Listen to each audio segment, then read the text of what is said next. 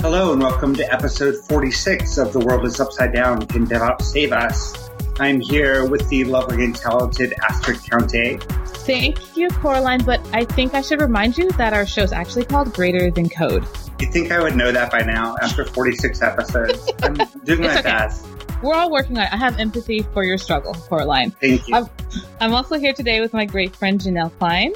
Hi, and I'm here to introduce Aria Stewart. Aria is an unschooler, performer, queer activist, avid cyclist, and theater nerd, originally from the mountains of Colorado, now living in Somerville, Massachusetts with her husband and 2 cats. So they started their own internet service provider, worked in web development for companies large and small, and consult on diversity and development process. Welcome, Aria. Hi, thank you. Nice to be here.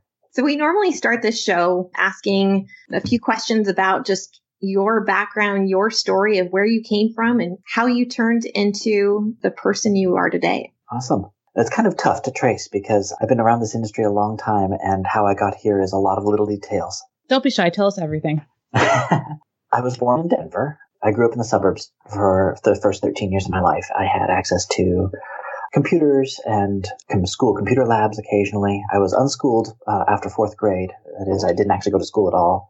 But until that point, I was in and out of the public school system, and my parents were quite willing to fight for me to get access to things. So I got access to the computer labs before and after school. I had computers at home. I had a lot of interest, and I was kind of the quintessential 80s nerd kid in a lot of ways. Right there with you. Which is interesting in the way that played out later on in my life. But as part of my unschooling, I ended up taking a part-time class at the high school on computer programming, and the teacher sent a few of us to a computer programming contest.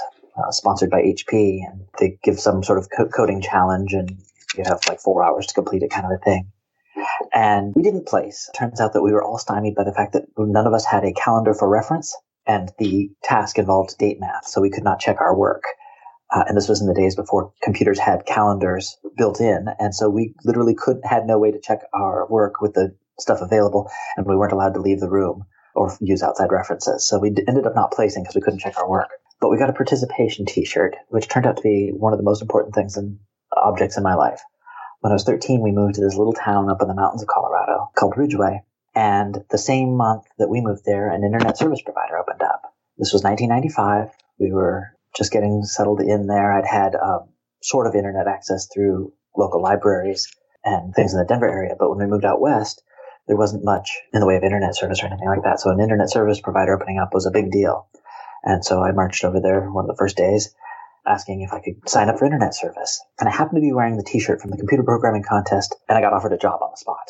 So I'm this 13-year-old boy walking into a little tech company in the mountains of Colorado, and I get offered a job. And I'm an unschooler, so I actually have my afternoons free. I don't actually have classes and things I have to be attending. So I ended up start working nearly full-time when I'm 13 years old. Some weeks it was 20, some weeks it was 30 hours a week, and sometimes it was a full 40-hour week. Doing tech support, answering how do I get my email, how do I set up Netscape Navigator, what is this Trumpet Windsock thing, and do I need it?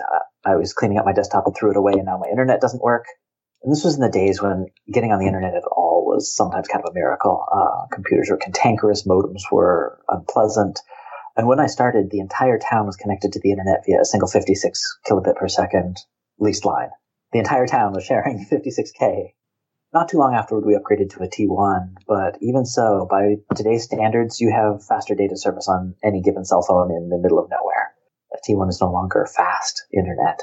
And we did some interesting experiments. That company was kind of unique and in a unique place, so we played with doing internet service by wireless. We ended up like going up on the side of the mountain and placing wireless antennas facing down into town and one facing down into the service provider, and people out in the valley near the town would get these expensive devices and an antenna pointed up at the side of the mountain. And we ended up getting high-speed internet to people in like 1995 and 1996 in a town of 1,000 people in the mountains of Colorado, about 6 hours from Denver.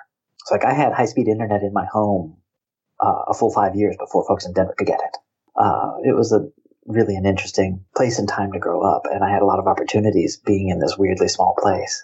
But the way it started into my web career was a couple of years later. My boss whips out one of those O'Reilly books with the animal on the cover and slaps it down on my desk and says, "Can you learn this?" And I flipped through it a little bit, and the book is CGI with Perl. And flip through the book a little bit. I had that book. Right? It was one of the quintessential books of the era, that and the HTML guide and a couple of other standard references that every web programmer ended up with on their desks.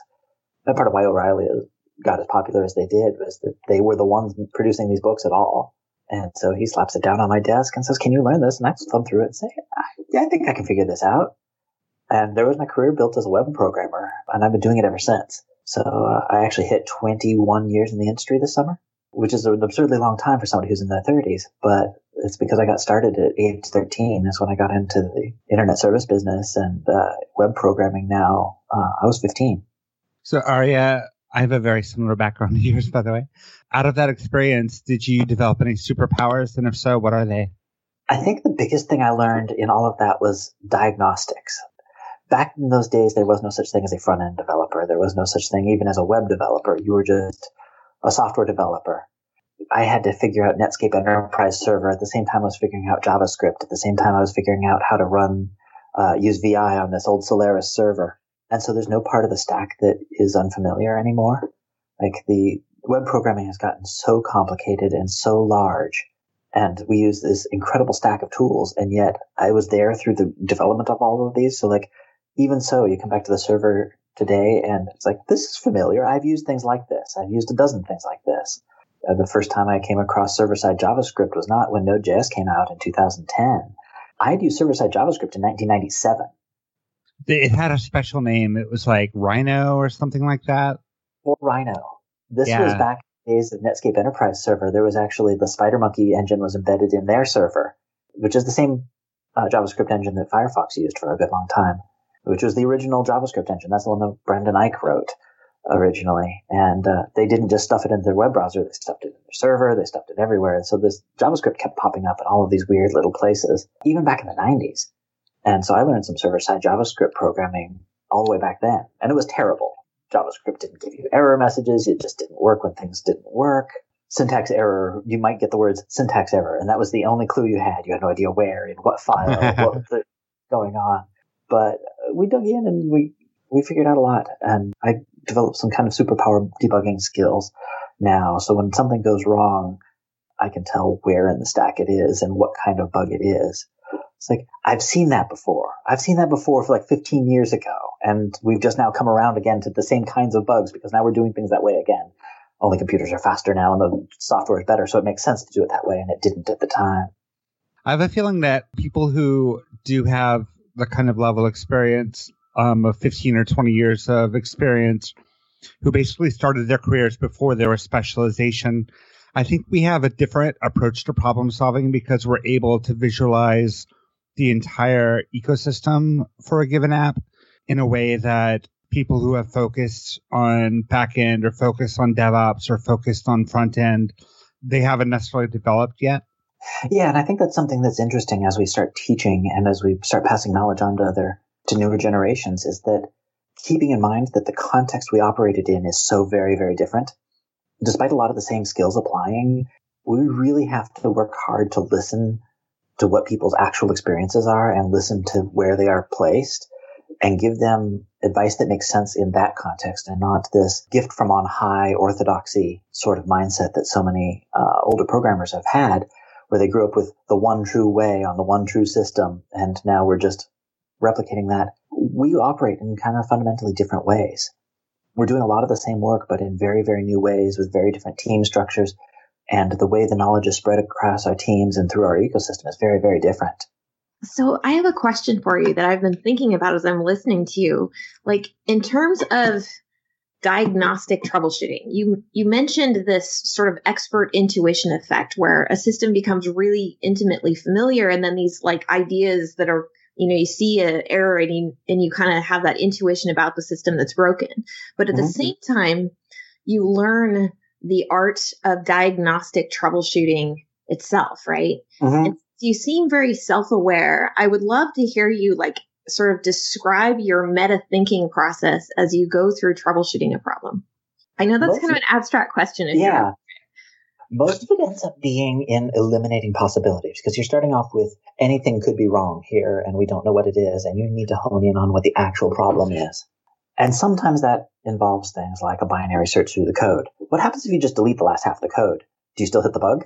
And so you can reduce your search space by just like mechanical, like try this part. If a part works, then the bug is in that part. If the code doesn't work, well, there you go. You've narrowed it down a little bit. You also get this idea of trying to eliminate systems. Can you replicate the problem without one of the pieces at all? If it's a front-end bug in a piece of JavaScript, can you eliminate the server? Can you run the test case down? Can you shrink it down so that the other part of the system isn't even involved? Or can you dig under the hood and make the same request the JavaScript is and break it down that way? But then at the same time, there's this holistic mindset that you can do at the same time. And so one of my favorite tools to reach for is actually TCP dump or ngrep. Type a word into a web form and have ngrep set up to see if it can even spot that on the network. So when I hit submit, did the thing even leave the browser? Looking at the system as a whole, did the data make it from end to end? And being able to eliminate parts based on what you see there. So I tend to alternate from these like trying to hone in sorts of actions to the whole system. Can I observe it the whole way through sorts of things? And so alternating those two mindsets and talking about them has been really good. We end up, it feels like slicing things both horizontally and vertically, and being able to hone in on them that direction. And it's an interesting process because it gives you a little bit more information that lets you make those intuitive leaps and also explain those intuitive leaps of, well, hold on just a sec. Here's a very simple but powerful tool. If we look for this one specific thing we know is going to be true, or this hypothesis we're testing is true, well, let's just check that real quick. And we can eliminate these hypotheses very, very quickly by alternating those two mindsets. How do you even begin to teach that? Like, I have a lot of trouble with early career developers that I mentor, and I can't even teach them to read a stack trace. You have to have the desire to do your job well, and you have to have the feeling that you're connected. That doing those things actually does let you do your job well. Quite often people get pushed into parts of their job that they don't love, don't enjoy, or don't find valuable. In particular, women get shoved into all kinds of these side roles, project management and all of these things. And a lot of developer culture being built on contempt for other roles, contempt for other specializations, has led people to really not want to seek what's outside the box of their current experience. It really isolates and separates us. Some of those getting people to want to learn those things is giving them the psychological safety to explore outside their box and reward them for doing so. Because while specialization has let us get far, far, far more productive, it has also had some really interesting other effects in that it has isolated us when we try to enforce strict boundaries between jobs. No, that's the designer's job to decide whether or not that should be 10 pixels or 12. No, that's the front-end engineer's job to validate that form. Never mind that the back-end engineer also has to validate the form because networks are not to be trusted. And so we really have to work on making sure that we have overlap in our skill sets and overlap in our communication. We have to work with people in the next layer in the stack down. So our front-end engineers have to sit with the designers, not just receive orders from, but sit with designers and work on things. The front-end engineers need to sit with the back-end engineers and talk through their problem and say, well, we just got this large request, or we find this bug, and we were thinking of solving it this way. And they write, 5 pages of code, and the backend engineer says, well, if we just didn't send that in the first place, we could, not have that happen. A lot of these things, we would end up with a lot more cohesive development culture. It would let people find and learn those skills a lot more easily because, we have a front-end engineer here at work, and she's quite brilliant, but doesn't particularly like back-end work, but also keeps getting handed tickets that isolate her from the back-end work. And we need to start dividing up the work better in a way that would let her dive in just a little bit and be successful in that back-end work.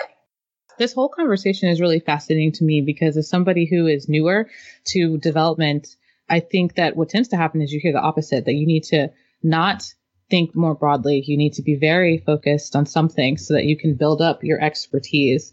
But I have found that that's a struggle for me because of the same things that you're talking about, Aria, of wanting to understand how the system works, wanting to do my job well so that I'm not just only good at one thing. So what would be your advice to people who are trying to get good at their job, but also want to be able to understand more about the entire system and not just one particular specialization? They're not separate, but you have to realize that nobody can know everything about everything. Our world's too large and too complicated.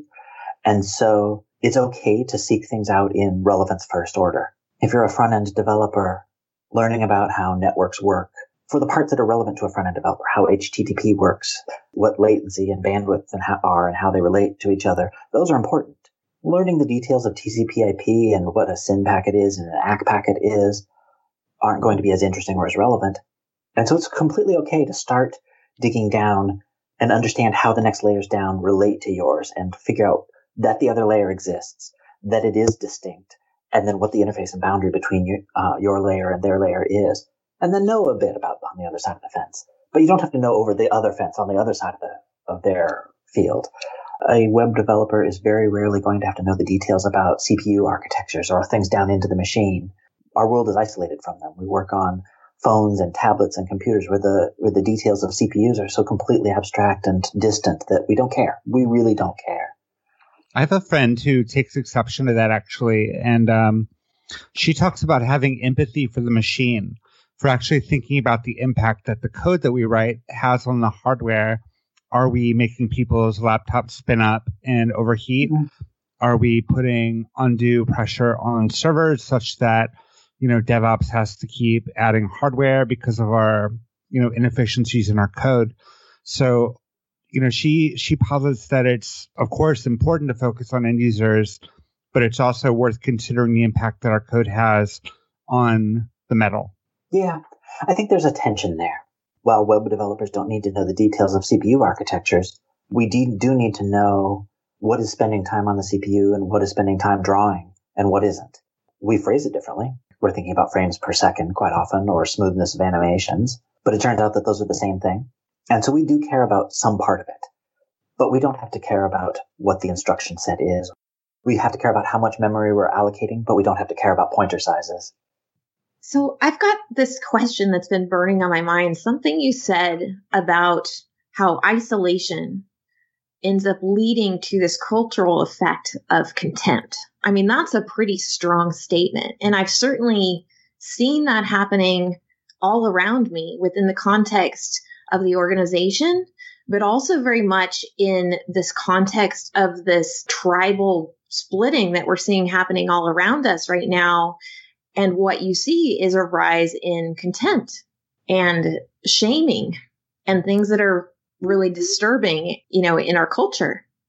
And I'm wondering what kind of things that, if you were to think about like the systems that are driving that kind of behavior, where do you see this connection with isolation leading to contempt?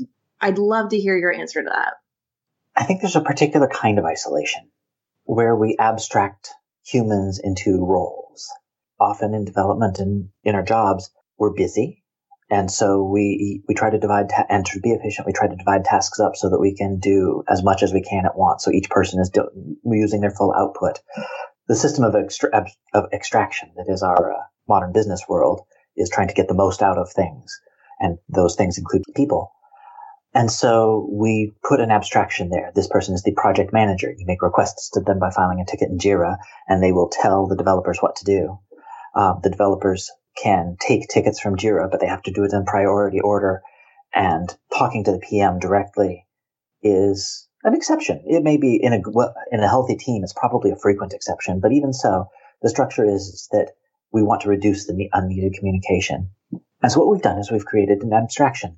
The project manager as a person is now operating as the project manager role. And in trying to be as efficient as possible, we lose a little bit of the humanity. And sometimes that's needed because getting a task done isn't about being the full human in the moment. We have the rest of our lives. There's a lot of, we can't be all things at all times. And so we can wear many hats. But there's a place where it becomes pathological, where somebody is seen only as the role. And we see it in companies, 60, 70, 80 person companies and up.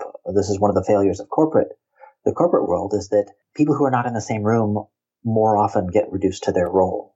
The finance person, the marketing guy. We reduce people to just those roles. And I think this plays out in our culture, a broader culture too, of the people nearest us. Our family are full people, hopefully, if our families are functional.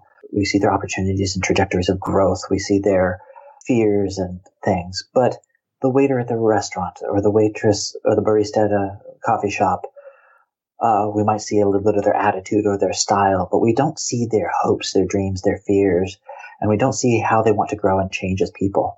And then people even further from us, the ones we don't interact with on any kind of day-to-day schedule. And in places like where our society is super segregated, I live in one of the most segregated cities in the United States. I don't see people who aren't white nearly often enough. I see non-queer people on a relatively frequent basis. But a lot of the non-queer people in my life, I'm quite often the only queer person that they see in any kind of regularity. And so I am always unknown. And in a lot of ways, I play a role. I play a role of clown or weird outsider. And in fact, weird outsider is a role I've always been very comfortable in. But even so, it's a role, and it's easy to get hidden behind that role. And it's not a far stretch from there to go from relatively benign roles to ones where there are fear and contempt. We end up with stereotypes and some really negative labels. And people say some really hateful things because they depersonalize those people into their roles, the roles that they play in the world around them. And so that's it can be very terrible. And one of the ways to fight that is to work together. That's been one of the longest studied ways to reduce the amount of hate in a community is to get people to work together.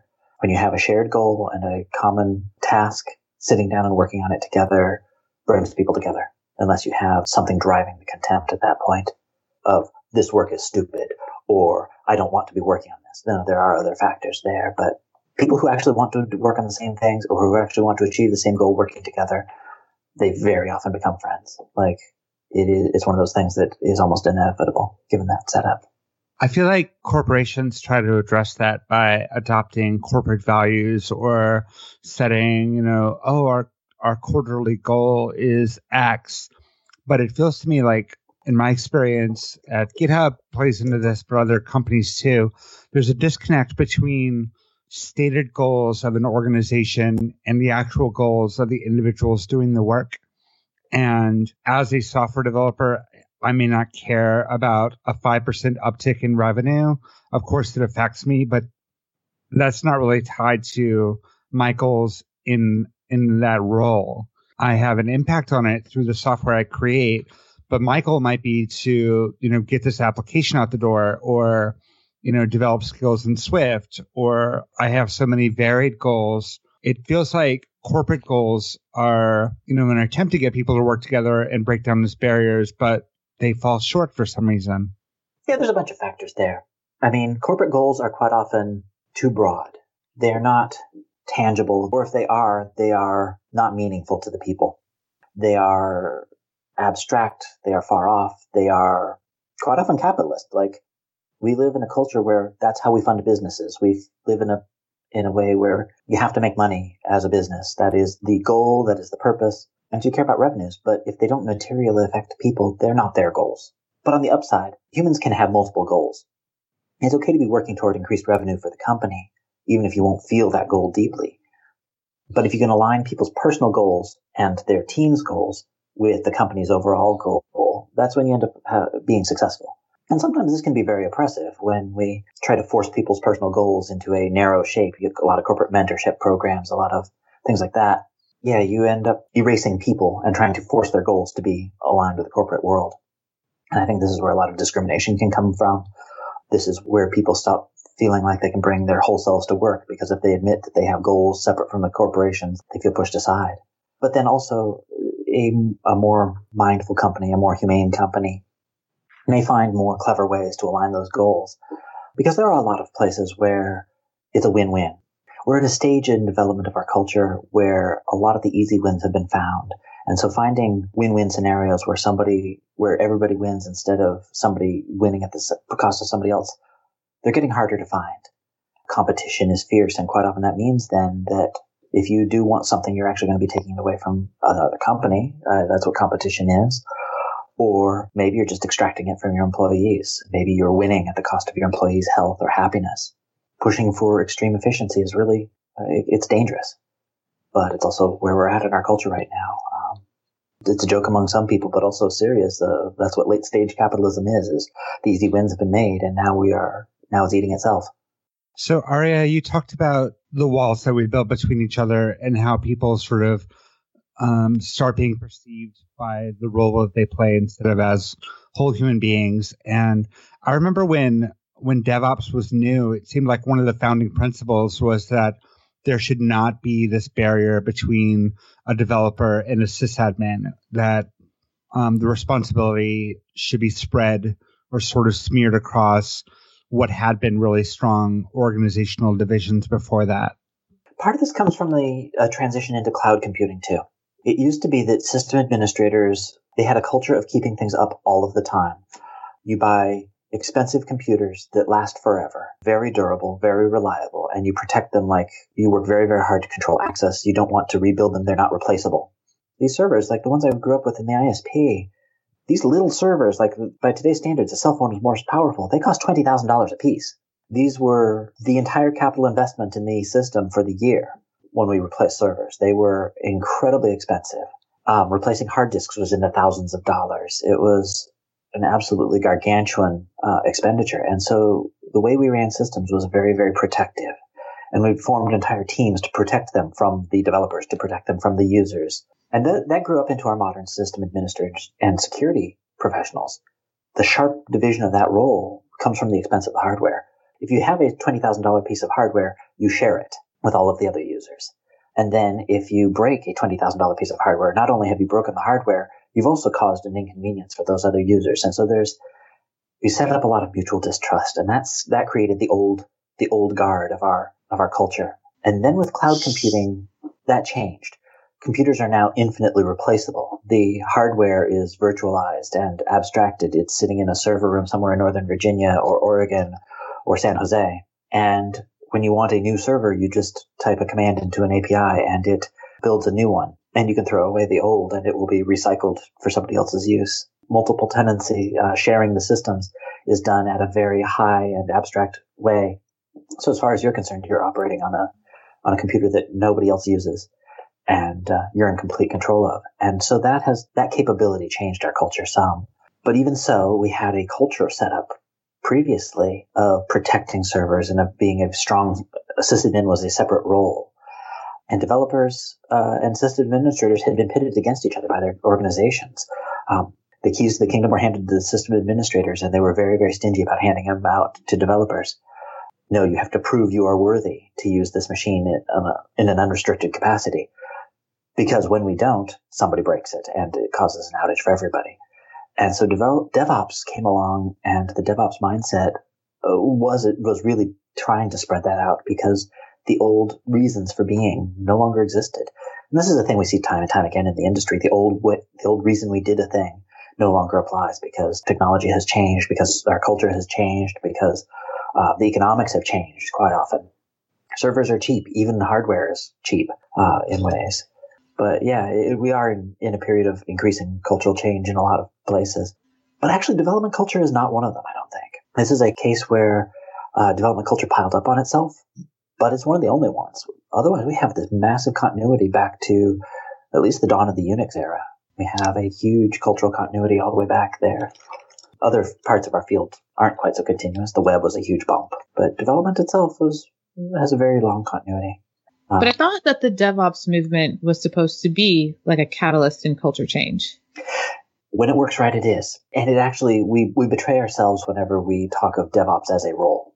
A front-end person, a back-end person, and a DevOps person. That's not the way it was originally conceived, and there's a reason for that.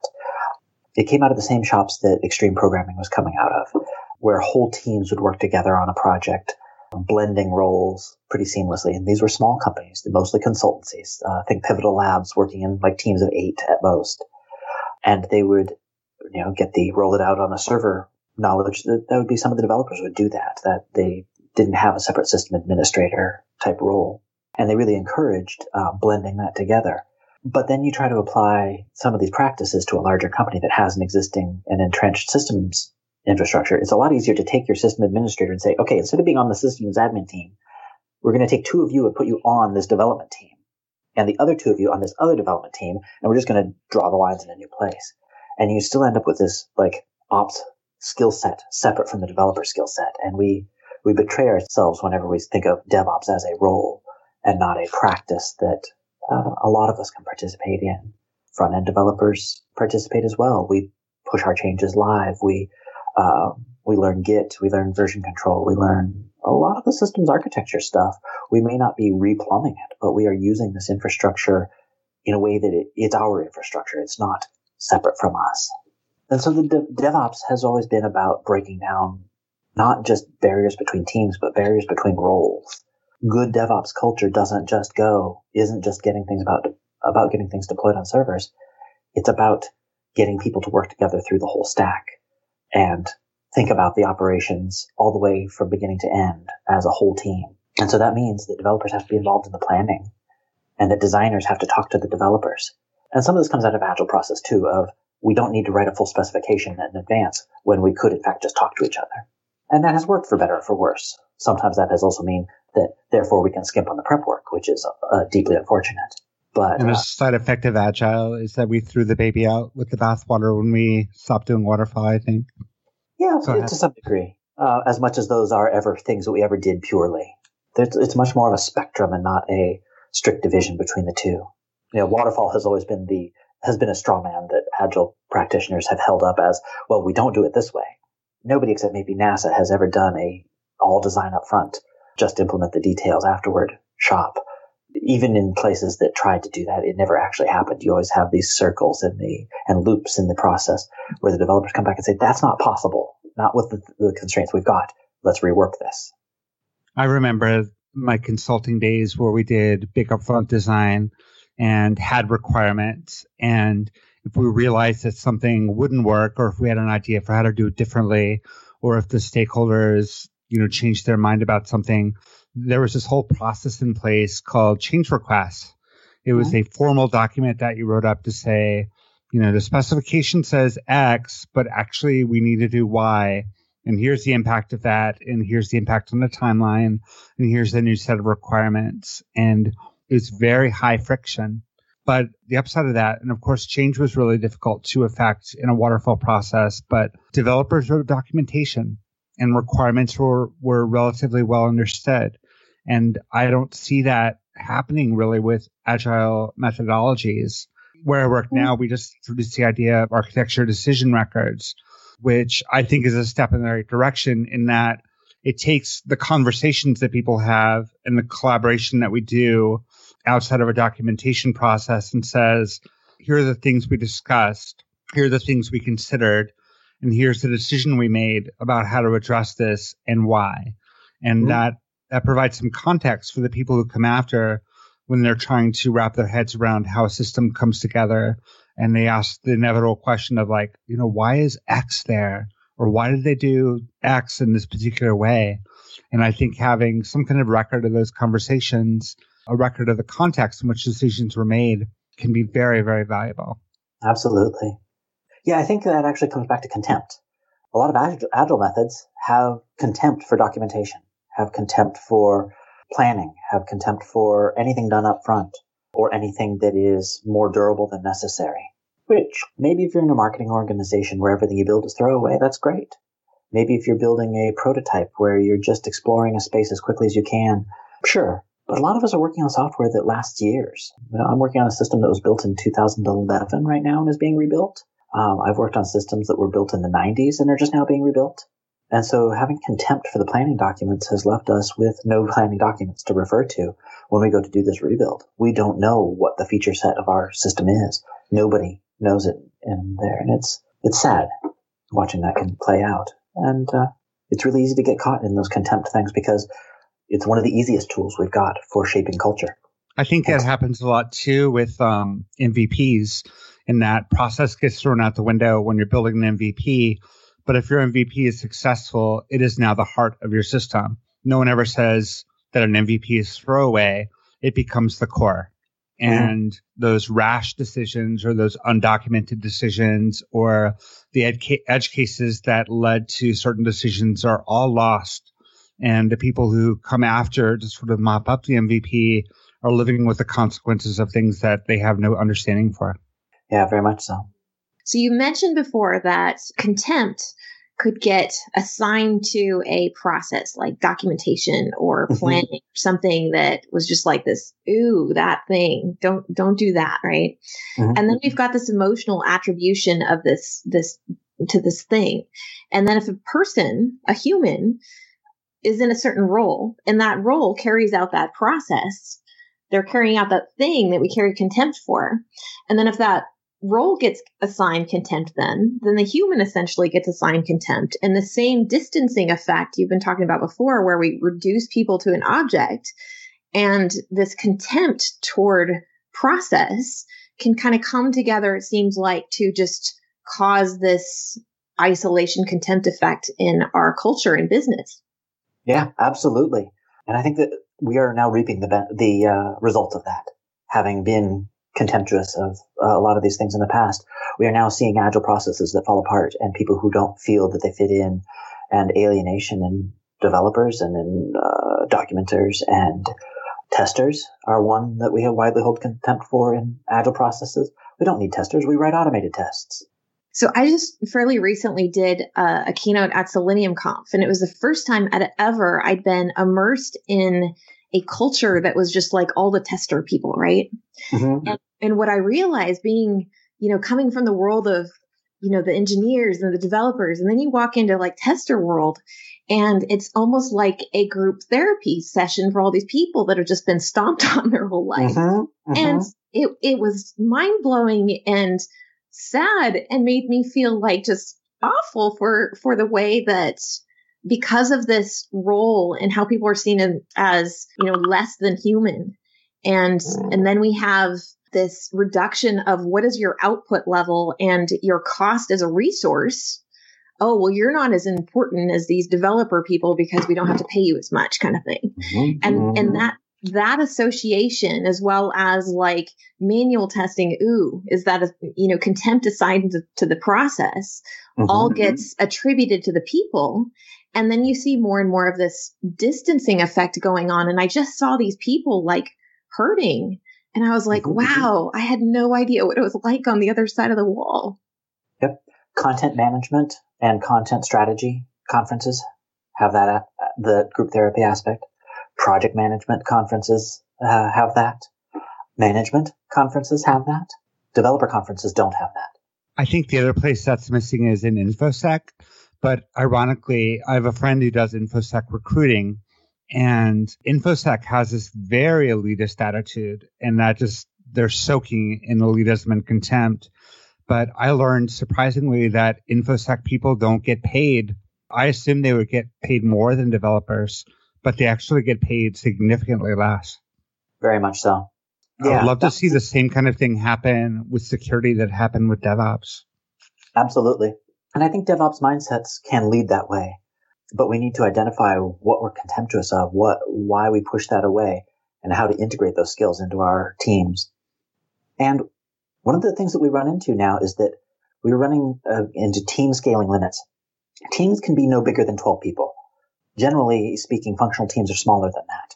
It takes immensely more organization to build teams bigger than that. It's nonlinear growth as team size scales. So past 4 or 5 people, you are starting to have communication dominate the team size.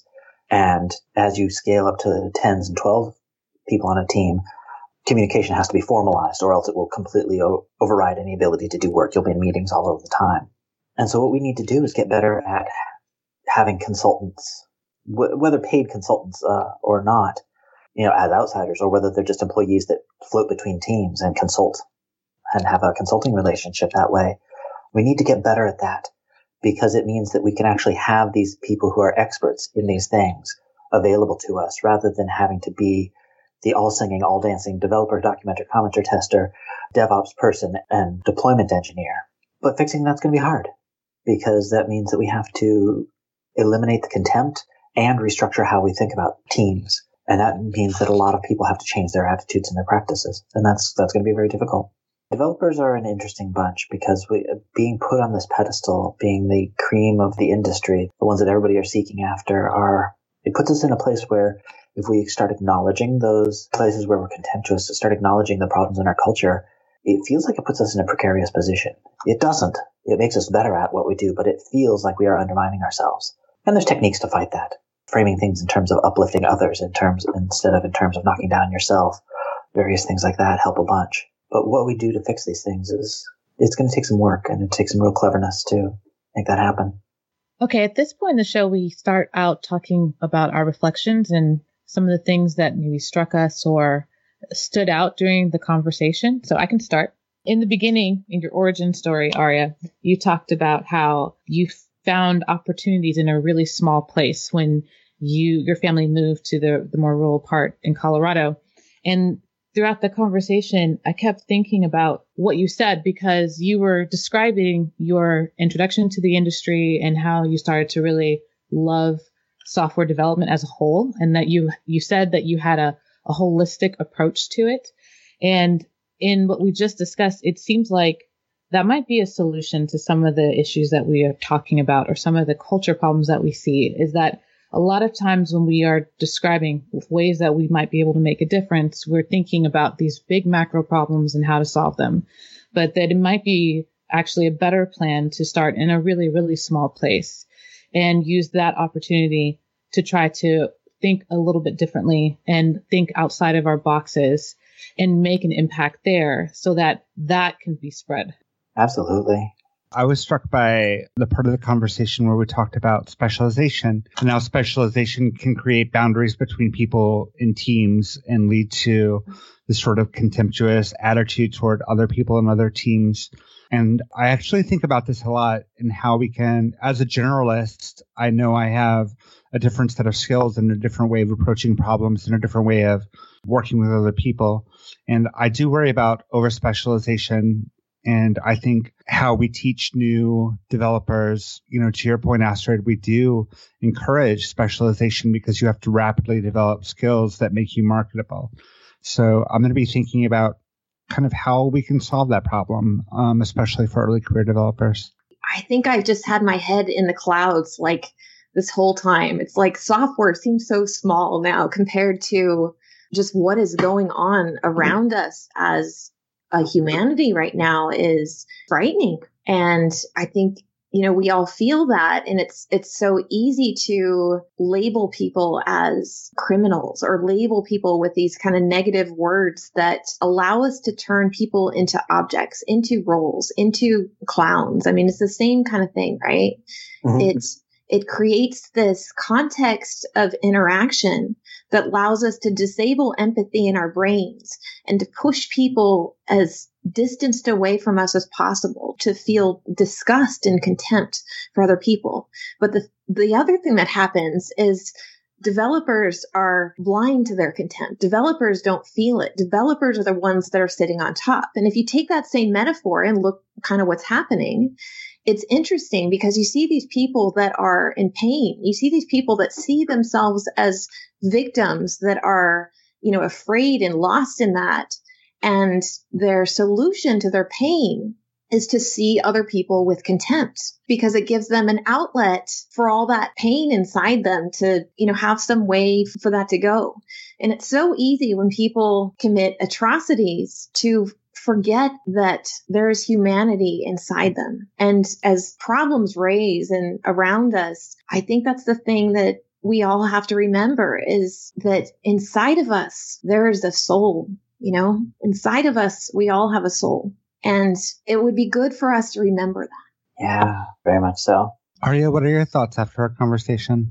I was kind of struck by just how solidly contempt connects to everything, how much it has driven so much of our culture, and how little we talk about the things that work well. It kind of caught me off guard that that's where things stayed so much, because I know so many developers who are actually joyful and love what they do, and they love teaching. And there's a whole new model that we don't talk about nearly enough. We talk about the failures of the old model a little bit, but there are some people who are very, very successful and to build some fantastic products and build fantastic tools for other people and really love what they do. And it makes me want to go seek them out and start telling new stories, start telling the stories of the people who are doing it wonderfully. Thank you very much for being on the show today, Aria. It was a great conversation. We really enjoyed having you. Thank you. I want to remind people that if you like the kinds of conversations that we have on Greater Than Code, you can support us materially by going to patreon.com/greaterthancode.